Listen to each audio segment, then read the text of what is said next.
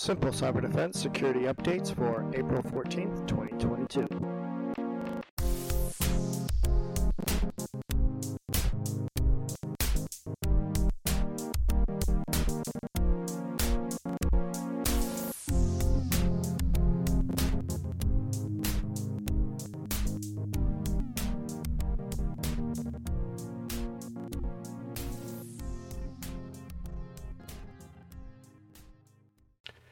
Welcome back to Simple Cyber Defense. In this week's episode, we're going to be talking about honey traps and the effects of them and how to avoid them. I'm Carl. Hi, this is Ahmad. And so let's begin.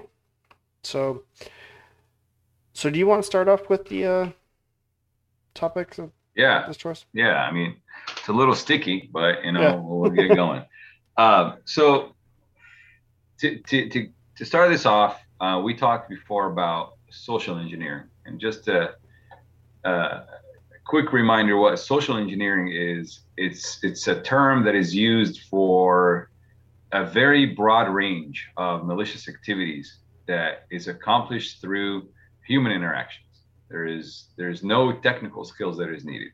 It pretty much all it uses is psychological manipulation to trick the user into making a mistake, whether it's a security mistake or any type of mistake that would cause them to give away sensitive information. And the thing is with social engineering attacks, they don't have to happen in one step, right? They can happen in multiple steps. The first step happens before any of the interaction happens, right? Which is kind of like preparing the ground or kind of a reconnaissance, where an attacker would identify the victim. They'd gather enough background information that they can exploit, and then they select the attack method, right? And the honey traps are an attack method that we will talk about today. The next step is to hook the victim, right? That's when, after an attacker does all their investigation, they try to engage the target.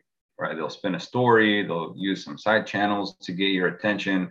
And then after they do that, they get your attention and they get you to interact with them, they take control of the interaction, right? And after that, the stage of play becomes activated. That's when they start to expand their foothold on the target, try to extract more information, try to gain more access, either to more information or to financial gains. And then it's part of like the attack execution, pretty much. And whether the execution of attack would kind of disrupt the life of the victim or kind of like siphon money or data from the victim. And then after that, without any warnings, they exit, right? They remove all traces of their existence from your life. They cover their tracks, and they kind of like try to some of them will bring it to a natural end, and some will just be an abrupt end, right? And the honey trap is one of those techniques, right? And the honey trap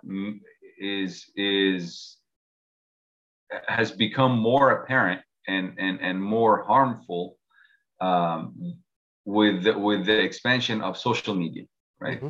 And we talked before in our previous episode about grooming, right? And so grooming is directed towards children. Honey traps, mainly, they're directed to men, from people that they claim to be, a female or an attractive female or a maiden in distress, right? So if you want to elaborate on that, Carl. Yeah. So mostly those will happen for like dating sites or things like that, where they won't necessarily come out and say, okay, I want your passwords or I want a whole bunch of personal information. What they'll do is they'll just start chatting you up, and maybe over a couple of months start building a relationship with you so that you think, oh, this person's really interested in me and they really want to be with me, like they love me and all this. And then eventually they'll come to say, okay, something happened and I need a couple $100 to either fix something, or maybe they want to come out and see you, so they need plane ticket money or something.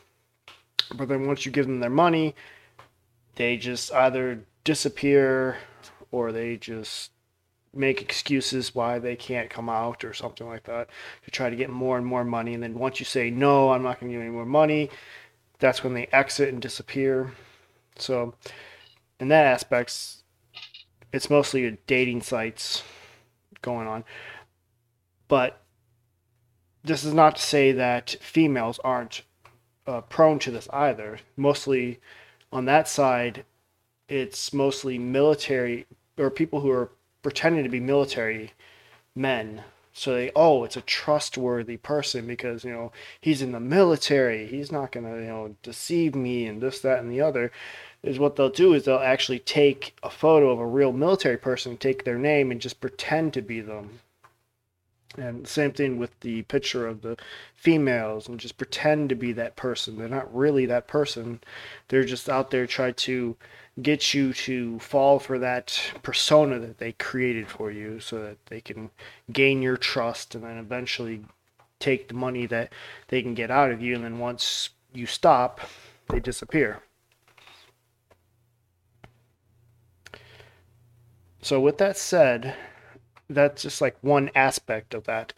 There is actually another one that I think is starting to become more and more of a problem, mostly in Facebook, which I would say where people are creating duplicate friend accounts and then giving you a request, say, hey, either saying that their other account's been hacked or just not even giving any explanation and just try to send a friend request to you. And it looks really legitimate because it's their actual profile picture or maybe a different picture of actually them with their real name.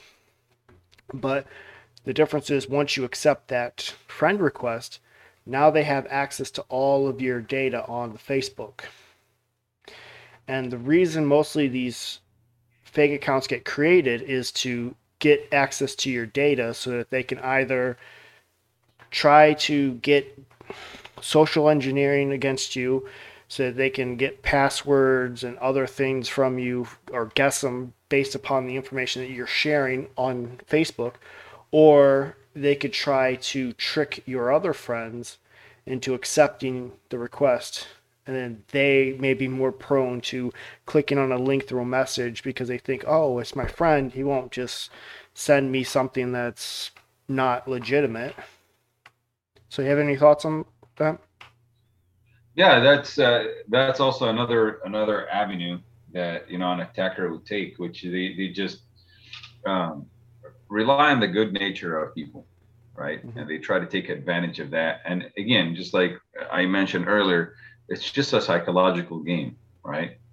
Um, and the first step to kind of protect yourself from that, right, is number one is to know your enemy, right? And watching our podcast and our videos, um, that's a step in the right direction. There's uh, a few things that you can look out for, right? After you educate yourself, okay, what can I do? What can I and how can I protect myself? Well, number one is look at the profile picture, right?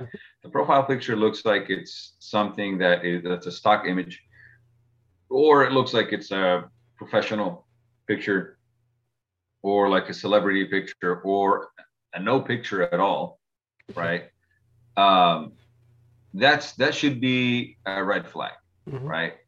Um, Another thing you can look at is the number of followers or friends that they have amassed and over what period of time, right? If they have way too many or they have way too little, both of these should be a red flag, Or if they have right? too many And over a short period of time, also. right, too many over a short period of time, or too few if it's a brand new account, Hmm. right? Why is this person trying to Reach out to connect with me. me? Yeah. Um, and then also if they seem like least likely connection, Hmm. to put it, in if it's not someone that would interact with you on, in normal Yeah. circumstances, if there's somebody like, or on LinkedIn, if somebody on LinkedIn and they have nothing to do with your industry, Hmm. or why are you, Reaching out if to I me. if I never met you, why are you reaching out to me, Hmm. unless you want to learn from me, but we should have like some groups in common or something, Yeah. right? So these are the things that you kind of like, we need to be on the lookout for when we're, to avoid those honey traps. Um, and one of the things that I didn't talk about, we talk about it from a personal level, on a small scale, but there are known instances where honey traps were used on large scale, like even in military operations, Hmm. right? And these are documented. And if you do a quick Google search, you'll find, like, it's a spy versus spy world, right? And Yeah. and and that's pretty. And it was used, and it's still being used in warfare. Hmm. So the techniques are out there. There are people out there that that's their job. That's how they pay their bills. And just number one is just be aware, right? Be aware for yourself. And then to kind of tie this in with the grooming and the cyberbullying that we talked about before, see who your children are speaking with, right? Who they're Yeah. communicating with online. If they have social media, be on the same social media platforms that they're on. If you Hmm. see who they're interacting with, see who they're becoming friends with, so that we don't allow this to grow and grow into something that's more destructive than it should Yeah. And then on a note where you're saying about the stock images, if you really want to check that image, you can actually download the image, go to Google Image, upload that image, and search the image. And then Google will search through the internet and see where that image also appears in different websites. And a lot of times, if they are using like a stock photo or stolen photo from somewhere else, it will show up saying, okay, this is also in the stock library here or these other websites, or even sometimes they will actually be part of an article about a scam that's going on. Because I know recently I got a text message from this one person pretending that it was like the wrong number, and I saw a picture that they sent, and what I did was I downloaded that picture, uploaded it to Google to see where it would lead me to, and it did lead me to many little articles about how this is just a scam, just ignore it, and this, that, and the other. And if I hadn't gone through that extra step, I would have never known. I probably would have replied to it and then gotten into all sorts of trouble, and who knows what would have happened after that. But because I took that extra step to search the image, I realized, oh, okay, this is what they're trying to do, and just deleted the message and moved on my way. Um, Now, the Facebook one is a little harder because they're actually using the profile pictures of your friends, either using old pictures that they downloaded from their real accounts or whatnot. So in these cases, it's a little harder to kind of detect, but there are ways to prevent being scammed in there too.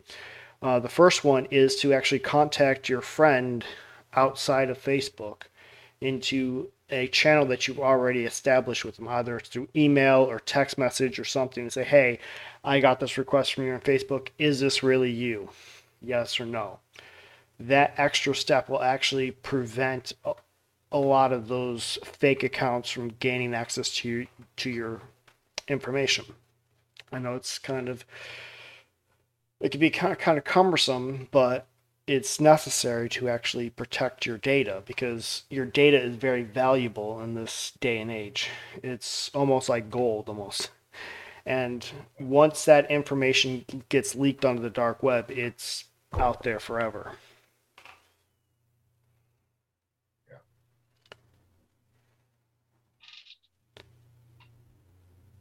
That's pretty good.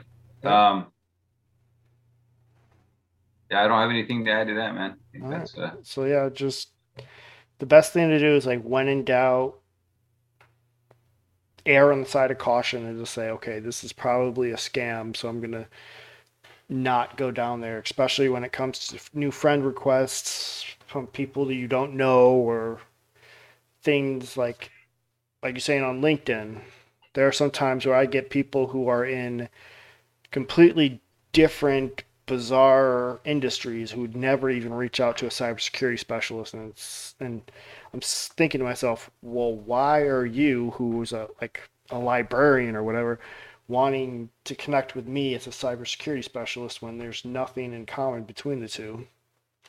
Sometimes there are right. people who generally do try to reach out to try to grow their network and just reach out to anyone to see who they can connect with, but most of the times this is more like a data harvesting so that they can say, okay, this person works for a pristine law office or whatever. Okay, let's see if I can gain his trust so that I could then get him to give me information about the law office or give me another name of a person that I can send a spear phishing attack to or any number of things that may seem innocent to us, but for an attacker, it could be the difference between breaching the organization or not breaching. So a lot of the times you just have to really think, okay, what information do I have that may be used against me or my company or my family or whoever, and try to just protect that as much as possible and just think before you accept requests or think before you try to just help someone out because like I said, not everyone is has the good intentions, and I know it's kind of hard for some people, but you just have to face the reality that attackers will take advantage of you, and it's very important to protect yourself in this day and age. I'm not saying that you can't trust anyone, but just more like a as what's known as trust but verify kind of thing. Right. So, is there anything else you want to add before we close? No. All right. Well, I think this was a good discussion, and like always, we look forward to seeing what happens in the next episode. And if you do find this information very useful, you can subscribe if you haven't already, like it, and share it with anyone who you think could use this information and be helpful for them. And if you have any topic suggestions, you can head over to the simplecyberdefense.com and fill out our form to make suggestions of topics that you want us to do. And we are open to any suggestions. And with that said, we'll see you in the next episode.